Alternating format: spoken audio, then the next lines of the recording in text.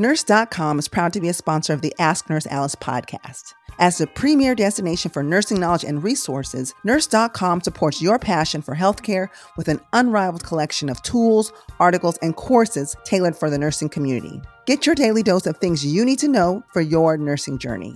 Discover the world of nursing like never before with Nurse.com. Empower your practice, advance your career, and enrich your knowledge. Nurse.com.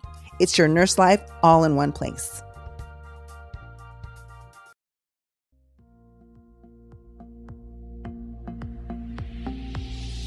You're listening to Ask Nurse Alice, presented by Nurse.org, where Alice Benjamin combines no-nonsense advice with thought-provoking interviews.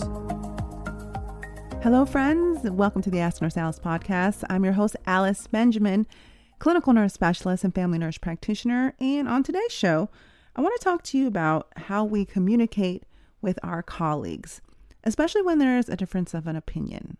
So let me kick this off by sharing a story. As many of you know, I work in ICU ER and I do critical care transport. And on one particular occasion, I was going to pick up a patient from a step-down area. For those of you who may not know, step-down area is basically kind of a step down from ICU.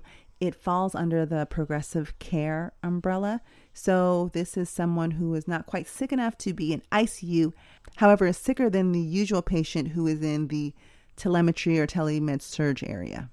So they may allow certain cardiac drips or devices in this area that they may not allow on the med-surg areas. Anyways, my team and I, we go to pick up a particular patient who's in a step-down area, someone who is in their 60s, high blood pressure, diabetes, was someone who was found down at home, found to be in PEA, pulseless electrical activity. So for those of you who don't know, there was electrical cardiac activity on the ECG, however, no mechanical activity to coincide. So the heart was not pumping.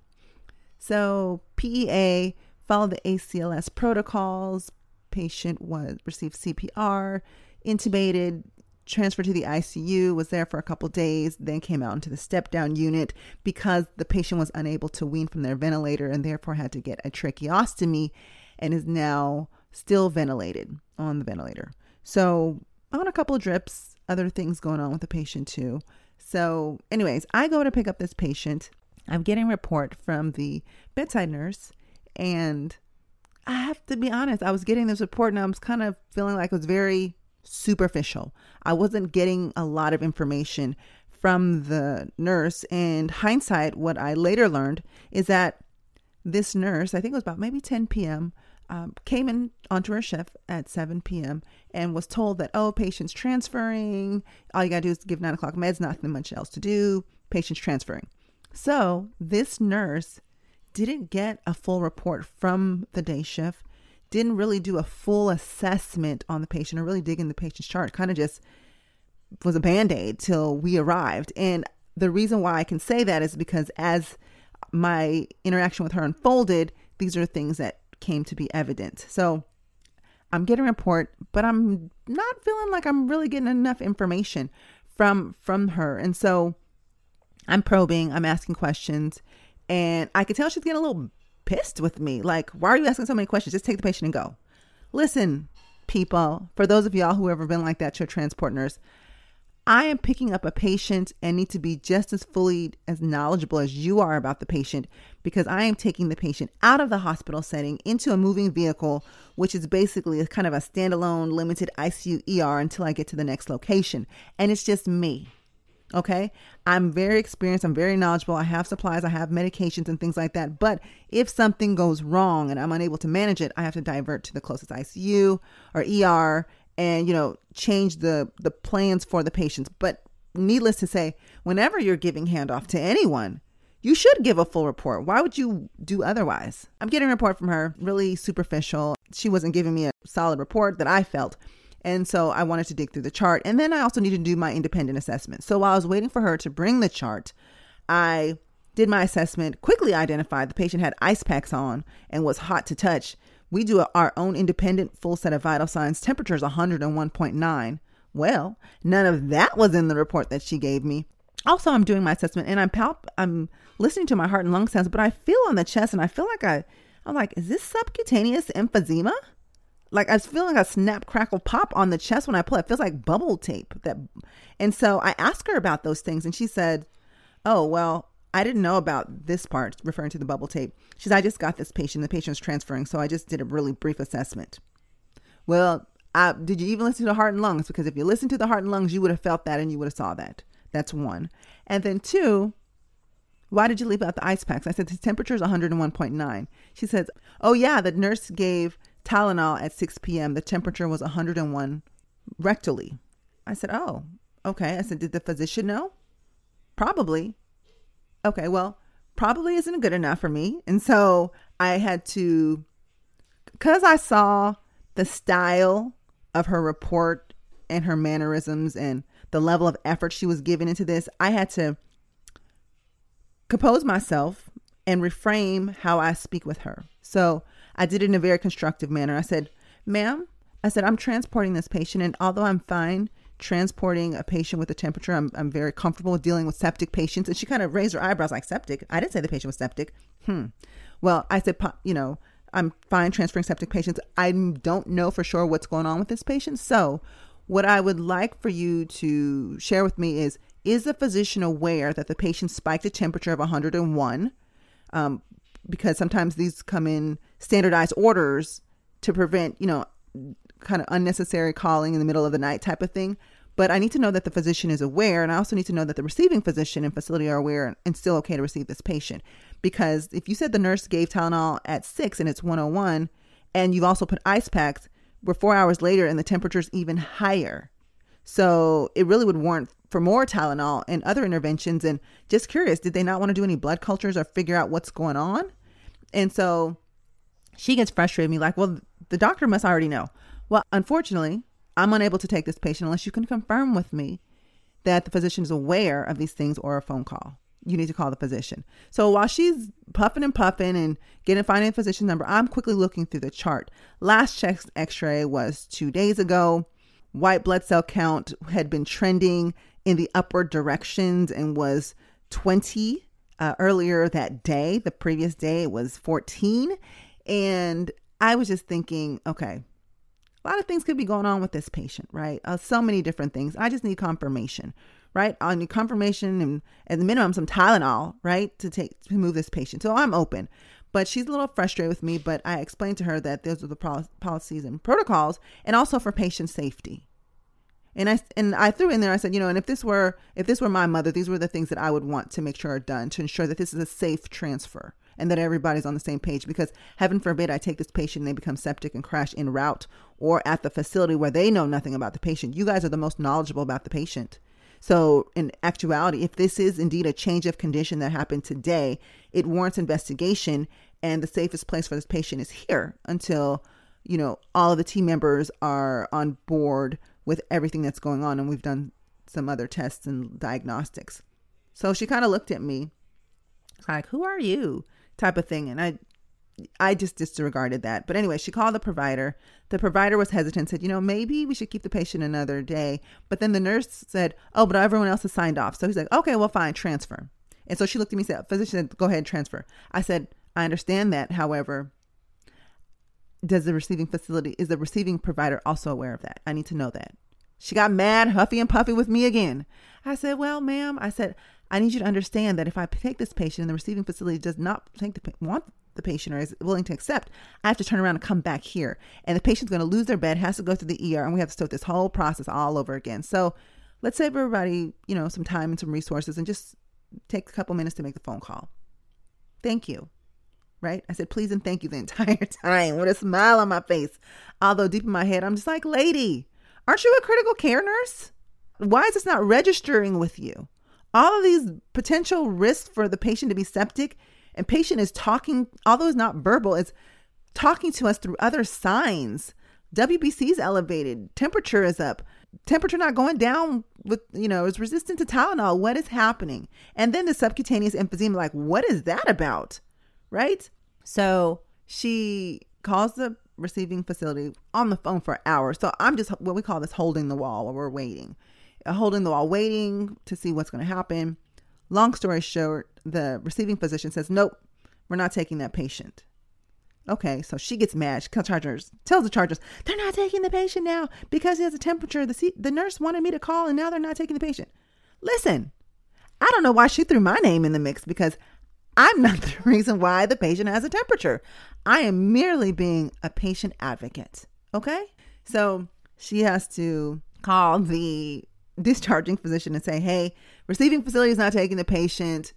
And then she gets a whole list of orders, a list of chest x-ray, blood cultures, labs, and some antibiotics to go ahead and get started. Now, would you look at that? All of that. And you just wanted me to pick the patient up and transfer and just go.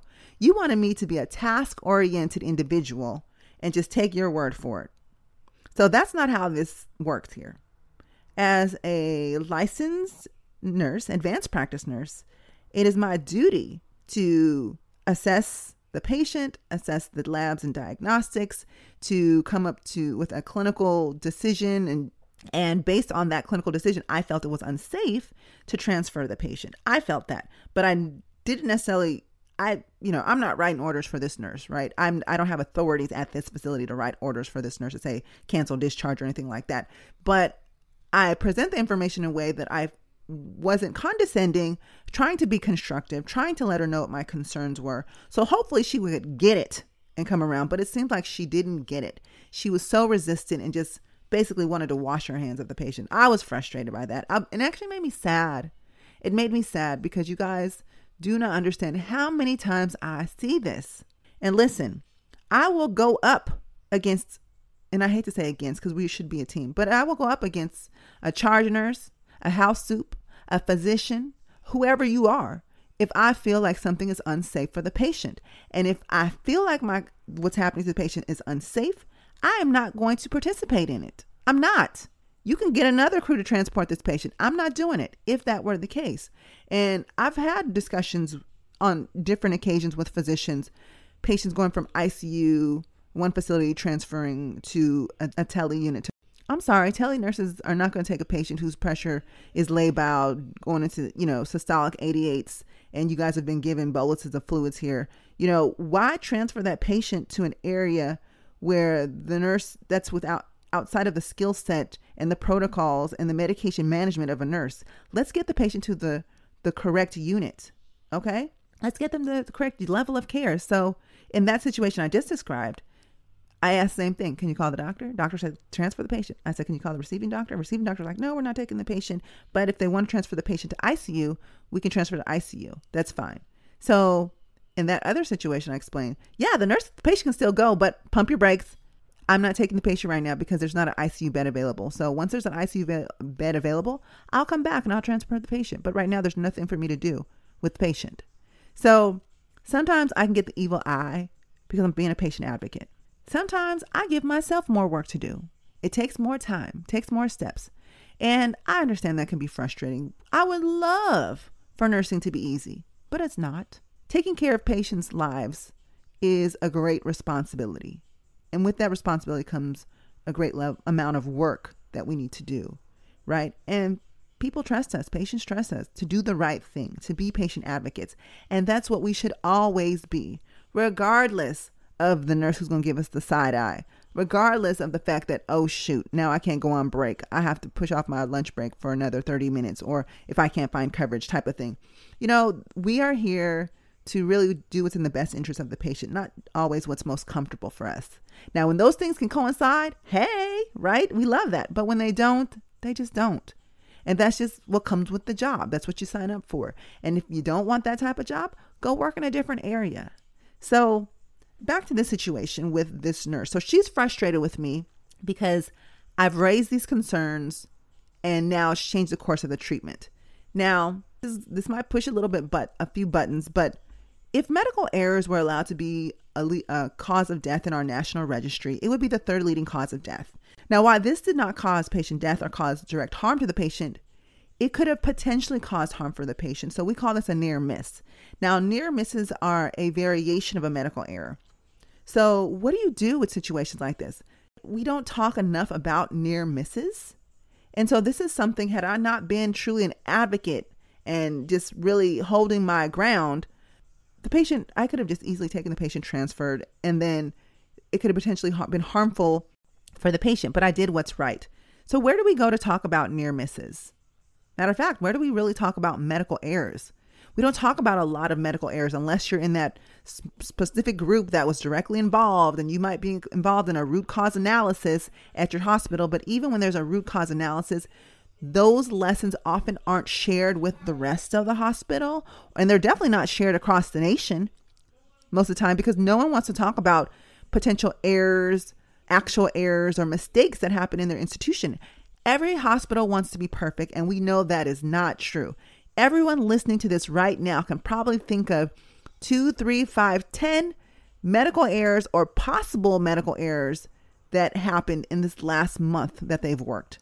And so I bring this up because I think it's important that we talk about near misses and that we really start to reframe some of how we think or our colleagues are thinking about not just doing what's easiest, but what's best for the patient.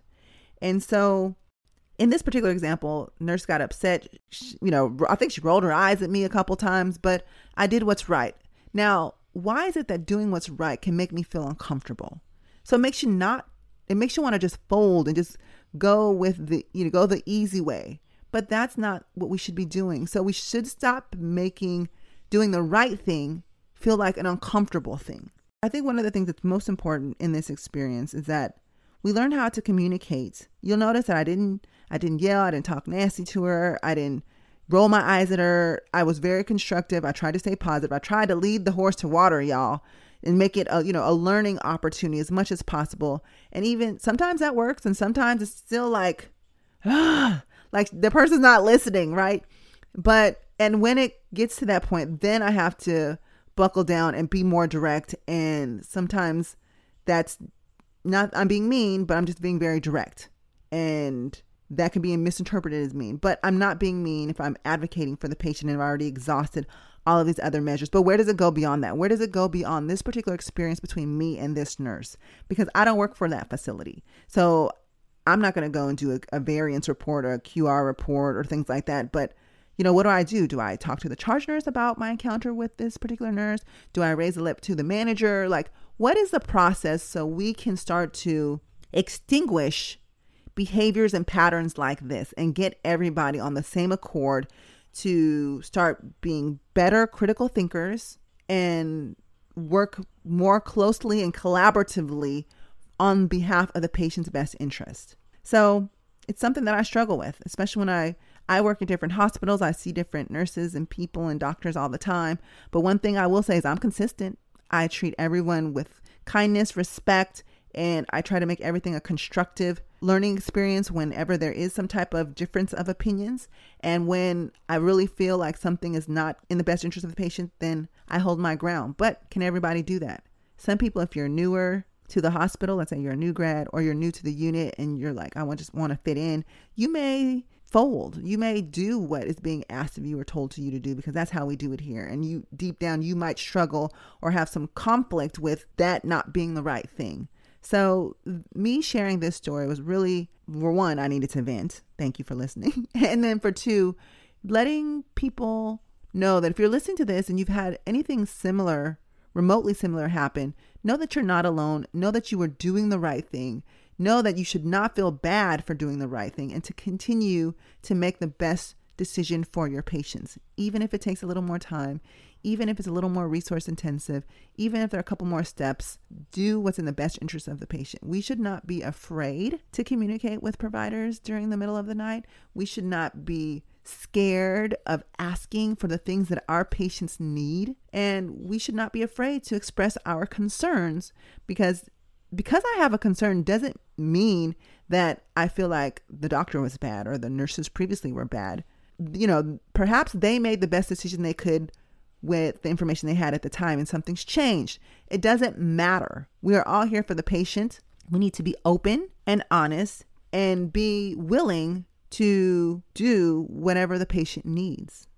And so that's a story that I just wanted to share. I hope that if you're someone who's experienced this, that you continue to do the right thing even when others aren't watching.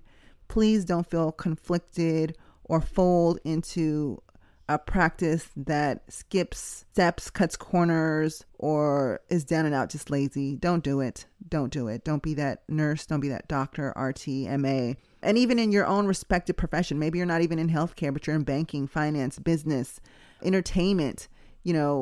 There are standards, there are expectations and outcomes that we all desire. Let's all work towards them and stop giving our colleagues a challenging time when they're trying to do what's in the best interest to meet the goals of the patient, the client, the end user, whoever that person or thing or business may be.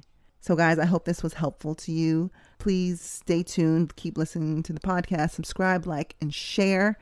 I'm Nurse Alice, and I love talking to you guys about these things. If you guys have any questions, comments, please don't hesitate to reach out to me on social media at Ask Nurse Alice. I have a website, asknursealice.com. Let's continue this conversation. Let's continue to empower people, tell our stories, and be better people. So until next time, make good choices, be kind to one another, and live well, my friends. Take care. Thanks for listening to Ask Nurse Alice. Visit nurse.org for nursing career, education, and community resources.